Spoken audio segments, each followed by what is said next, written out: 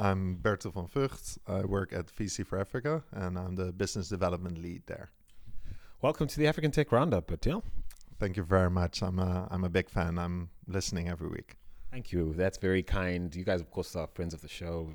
I just wanted you to give me a sense of what's trending in terms of this particular conference relative to other conversations you've heard recently about the tech ecosystem on the continent and what needs to happen in order for it to grow, and who needs what are you sensing at this particular juncture at this particular event? Yeah, it's something I've been thinking about today, listening to the different panels and also participating in panels and a workshop I hosted, is that I think that at this point in time, people start to realize that the African tech ecosystem, it's quite a big word, but that we are still so very early days. And I think that in the real early days, so I'm talking like 5 years back, nobody really realized that. It was all about the hype, and it was all about, there are these companies and there's M-Pesa and there's investments being made and all that. But I think that now, after like maybe 7-8 years down the line, people start to realize that Silicon Valley was built in 50 years, right? So you cannot just get an investment ecosystem and a startup ecosystem pop up like that. It takes time, and we're seeing progress for sure. It was mentioned today so many times that iHub was founded in 2011, and since then we've seen 200, 300. I don't know what the exact definition is of a incubator or a co-working space, but hundreds of places where African entrepreneurs can come together and build their products together, and also learn from each other and all these kind of things. So I think when you ask me what is the realization of today and the state of where we are at, is that people do realize more and more that it's just the beginning of things. And we recently launched this XL Africa program together with the World Bank, and this is, I think, a next step in that long period where a lot of focus has been on incubators, accelerators, and the first seed financing. And now this program is looking at companies that have gone through these programs and that are scaling or that are looking to scale, but that are struggling to make that happen. And so XL Africa is designed to select the 20 best digital startups from across the continent that have the potential to really scale. And with scale, I mean across borders, even maybe outside of the continent. And this is really exciting because I think it's the first program that is really looking at this segment. And hopefully it will help to get a couple of more bigger funding rounds happen, and also to attract other attention, being it from African investors, but also from outside of the continent, to make people realize that there's exciting stuff happening. And I heard a panelist say that he was an American guy working in Africa for a long time, and he said only after the Mark Zuckerberg visit to Lagos last year, he got messages from people in Silicon Valley about, hey, what is going on there? So I don't know. For some reason, we have to have a lot of attention from investors from outside, also to make people understand like what's going on across Africa. Yeah, cue eye roll. Anyway, so this World Bank thing is intriguing. What's the World Bank getting out of it? Because I've got stereotypical ideas of what the World Bank goes about doing, and what its agenda, or at least its mandate is, and that kind of thing. What's the play here in terms of the World Bank, in terms of thinking, and because you don't get more institutional than that in terms of, I think, thinking, approach, reach. So it's fascinating to me that they would be behind a program of this nature, targeting, quite frankly, much lower than what I'd expect the World Bank to have an interest in. What's the play for them, do you think, in this context? Yeah, I find it hard to answer that question. It's the InfoDev team of the World Bank. Okay, so that makes more sense, I guess. So, InfoDev, if I understand it, are more development oriented. Yeah, they're more development oriented, and I think that they have also realized this gap in the ecosystem, and they've been looking at how to engage, and maybe this was for them the right moment to step in.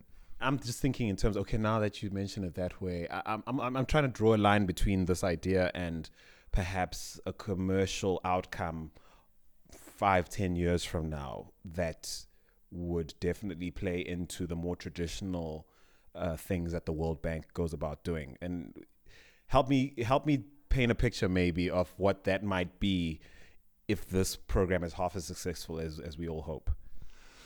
Well, I started saying that we are really still in the early days of this whole technology push in Africa, and I think a couple of years from now, hopefully, we'll have seen companies coming out of Excel Africa or outside that have really managed to take those next steps, and therefore also becoming more interesting for the large MFIs and those investment bodies that start to invest from 5 to 10 million. So. Maybe that is also the long play to help to create the pipeline for those bigger funding institutions. So you're based in Holland. No, actually, the correct term is the Netherlands, correct? Yes, the Netherlands, Amsterdam. So you're based in Amsterdam. I only learned that recently. Apparently, there are people who live outside Holland who feel like, oh, it's more to us than just Holland. Okay, anyway. So, you live in the Netherlands, but give me a sense of where the rest of the world is outside of Africa, where the rest of the world is in terms of this preoccupation with where's the next unicorn going to come from, and how you've seen that play into either interest or disinterest in what we have going or what's starting to become what's becoming a serious sort of tech industry on the continent. So both ways. I figure it can be a rub. It can also be a good thing in terms of like getting interest. But where's it at? Are people? Is that the fascination right now? Where's the next unicorn going to come from? Yeah, the thing with people is that they always first look at themselves. So there's this big tech conference in Amsterdam. It's called the Next Web, and they position themselves as the European tech conference. And they're really mostly talking about Europe and the position of European tech companies versus the American tech companies. And the Netherlands and also Amsterdam is really positioning themselves as a destination for technology companies. There are even tax breaks and startup visas and all these things. So the majority of people who are interested in the startup world, honestly, they're looking at the Netherlands, they're looking at Europe, and they're looking at the US.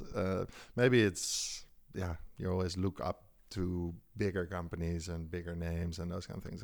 So in general, people are not so interested. When I talk about VC for Africa and the work that we're doing, it's always like, like to the general people I speak to, not to people who know what's going on. But it's not still a novelty. Yeah, well, it depends on who you're talking to, of course. I'd like to know, like, the average sort of at a birthday, you're just drinking a beer and you're just talking about like, oh, what is it you do to someone you meet randomly there?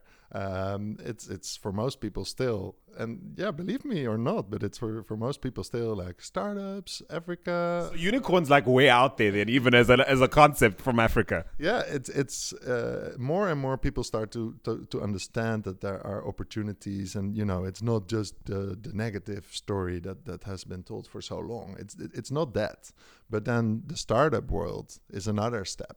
Right. Okay, so we're happy that this is a place you could raise a family or visit and have a nice holiday and stuff like that. But it's still a bit of a stretch to think of it as the kind of place where you might start a business that goes head to head with Google. Yeah. I think if you talk about the average person, right? Like there are many people in the Netherlands who fully understand what's going on and who have an interest in it. And especially in Amsterdam, we see quite a community of people who are setting up businesses that are targeting African consumers or African businesses, or even bringing products from Africa to the Netherlands, like Moye Coffee. They're the first sort of value chain. How do they call themselves? Like, they say they control the full value chain of the coffee coming from Ethiopia, and they brand themselves like that. So they're paying a fair price to the coffee farmers and all these things.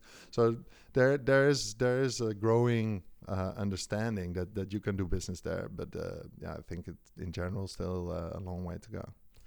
And so in terms of VC for Africa, I mean, just to give context to someone who's not familiar with the work you do, there's obviously this incredible database you guys have of early stage startups, angel investors and VCs that are interested in said startups on the continent, and then all the ways you leverage that database for commercial benefit, and also for the benefit of the community that you manage, right? So there's all of that, and given the infancy of our ecosystem, what are some of the challenges in realizing the potential of that database commercially in your context? The database is basically the business, right? So we have about 50,000 members. We have around 300 ecosystem organizations who promote their programs and events towards that community. We have investors who are looking for deal flow through the platform. So there are different business models around that. And you have them all at play at the same time?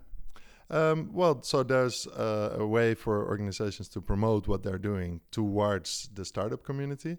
And if they want extra attention and direct emails and those kind of things to the people that should hear about it, there's a fee for that. And then also on the investor side, they pay a monthly fee to get access to the deal flow that they're interested in. And they can download documents of these startups and read more about them. And if they're still interested, they can just contact the entrepreneurs. And you guys have so far not been tempted to sort of tap into deals yourselves, or you've stayed away from that for now? Yeah, we're not a fund ourselves, so we really see ourselves as a ecosystem convener to bring people together and to offer the tools to discover. And that's why we are there.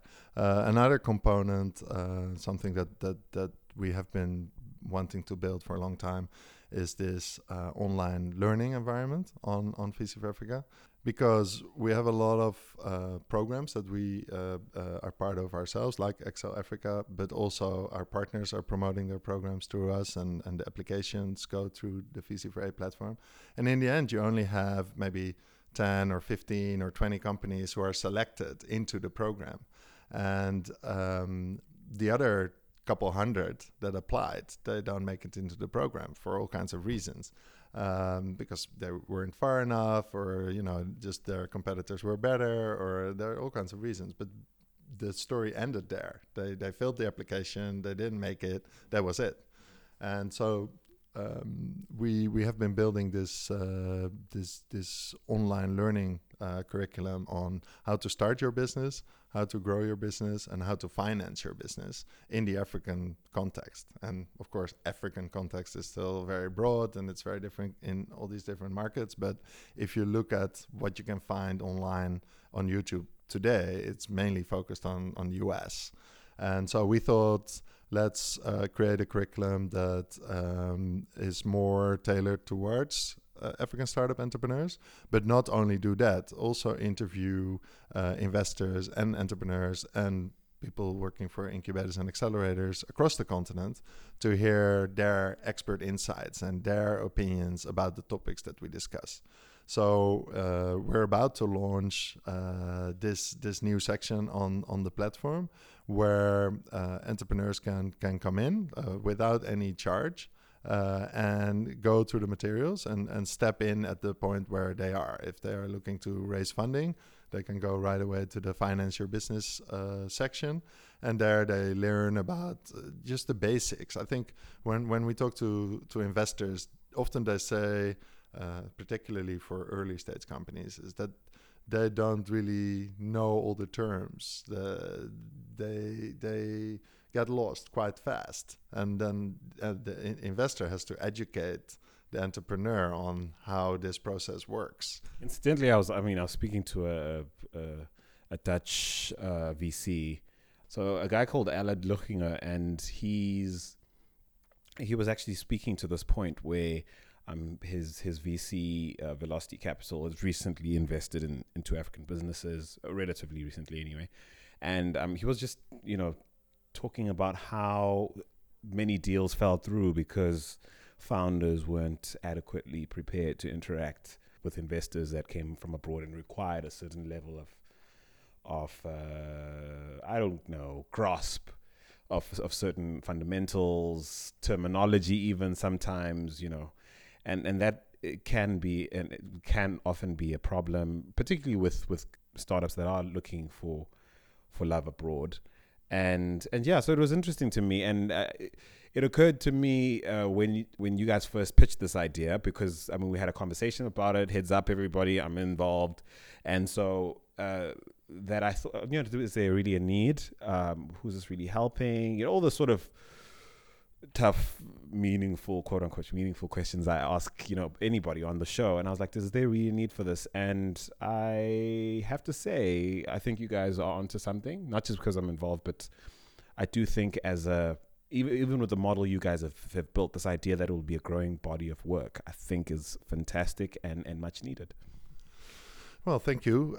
We hope that people appreciate it, and that it will help them to have maybe more even conversations. And like I say, there are many people out there who already know all of that because they've just studied it and they had a couple of conversations. But there are also many people who haven't. And just to get the basics and understand the differences between debt and equity, and what is a convertible note, and what can you expect in a term sheet, and all these basic things. I'm not saying like we're teaching something totally revolutionary that was never done before. It's not a degree program, folks. No, it's not. But it will give people a better understanding on the basics of, also in the Start Your Business chapter, where we're talking about why it is important to have a co-founder, right? And also this is you can also find that somewhere else.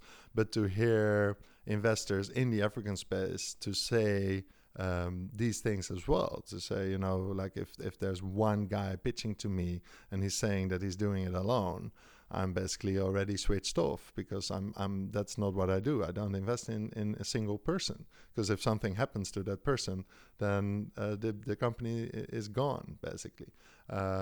So yeah, there are lessons there that can really help people who are starting their business and who are growing their business to be better prepared. Okay, so to round this off, though, I'm curious to know, like, what trend you're most excited about at the moment. I ask this question a lot, but it's usually a great way to get inside someone's head, at least heart sometimes, in terms of tech and the industry and what gets them going. So, what's within the context of Africa and all the potential that exists within this within our context? What's exciting you the most? And it doesn't necessarily have to be a terribly lucrative trend. Maybe it's just something you like.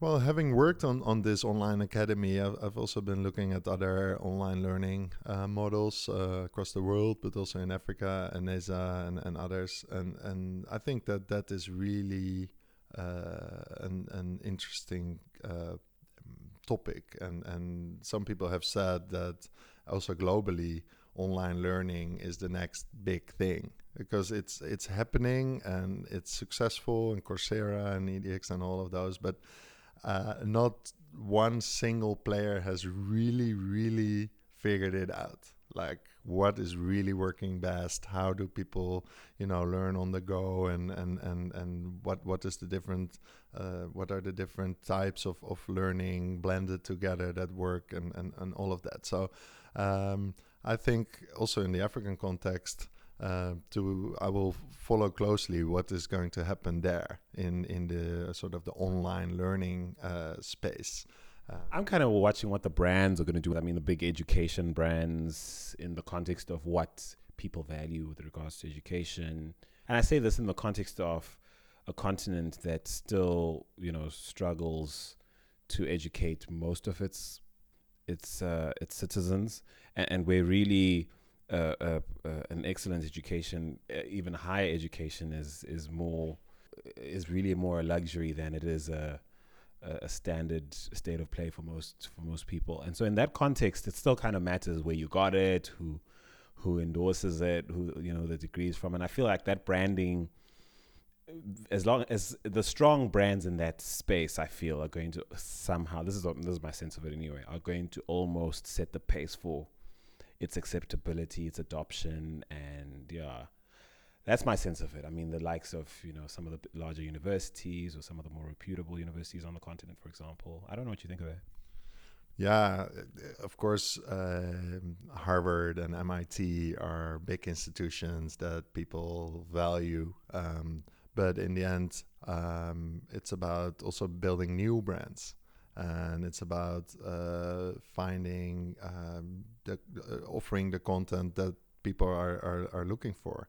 And there's actually a platform that puts it very cheekily. I can't get to their name now. Is it Learnly? Or anyway, but their tagline is the internet doesn't care how you became an expert. I believe that. No, I think so too. Did I say the internet? I mean, what they say is the future doesn't care how you became an expert. Yeah, I think that's true. And I think you can also just find your own sources and make a combination of different sources to build your expertise. So I don't know. I'm not worried in the sense that, because it's a relatively new company, Visa for Africa, people are not going to value the content that we're offering or something like that.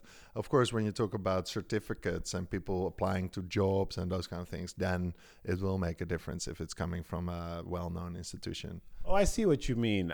Yeah, I hadn't thought of it that way. I was actually thinking of it in terms of like what will actually push e-learning mainstream. You know what I mean? And in a sense, I was like, what would be some of the things that might make e-learning like as ubiquitous, say, as, oh, hey, I was at school this afternoon. Oh, hey, I had like an e-learning session in my bedroom this morning. Like I'm trying to imagine what would take Africa, or like a typical market in Africa, to the point where that is as normal as jumping into a taxi to go to school. Yeah, it's a combination of the delivery mechanism and also the content. Like most online courses that I've followed are pretty boring, and it really takes a lot of effort to stay focused and to really listen. And so what we try to do with the thanks, Bertil. No pressure now. What we try to do is to keep the video short and also to have a lot of different people talking about the same topic. Those kind of things. But the success for online learning will be, I think, that it's super easy to do it on your mobile phone, to have interesting content that is mixed, so different types of learning, not just watching videos, not just reading, not just doing quizzes, but to get that right combination. And not just watching Andile. Not just watching Andile's face. Oh, I've been watching your face for a long time. I know this. I know. It's horrible. Process. Yeah. I'm sorry. Okay, I'm sorry. So many takes. No, it was fun. And yeah, we're all caught up, Bertil. Really, actually, your first time on the show, interestingly, come to think of it. Yeah, I think Ben has been on the show. Yeah, he's a homie on the show or something. Yeah, thanks for having me. Pleasure, Bertil. Cheers, man.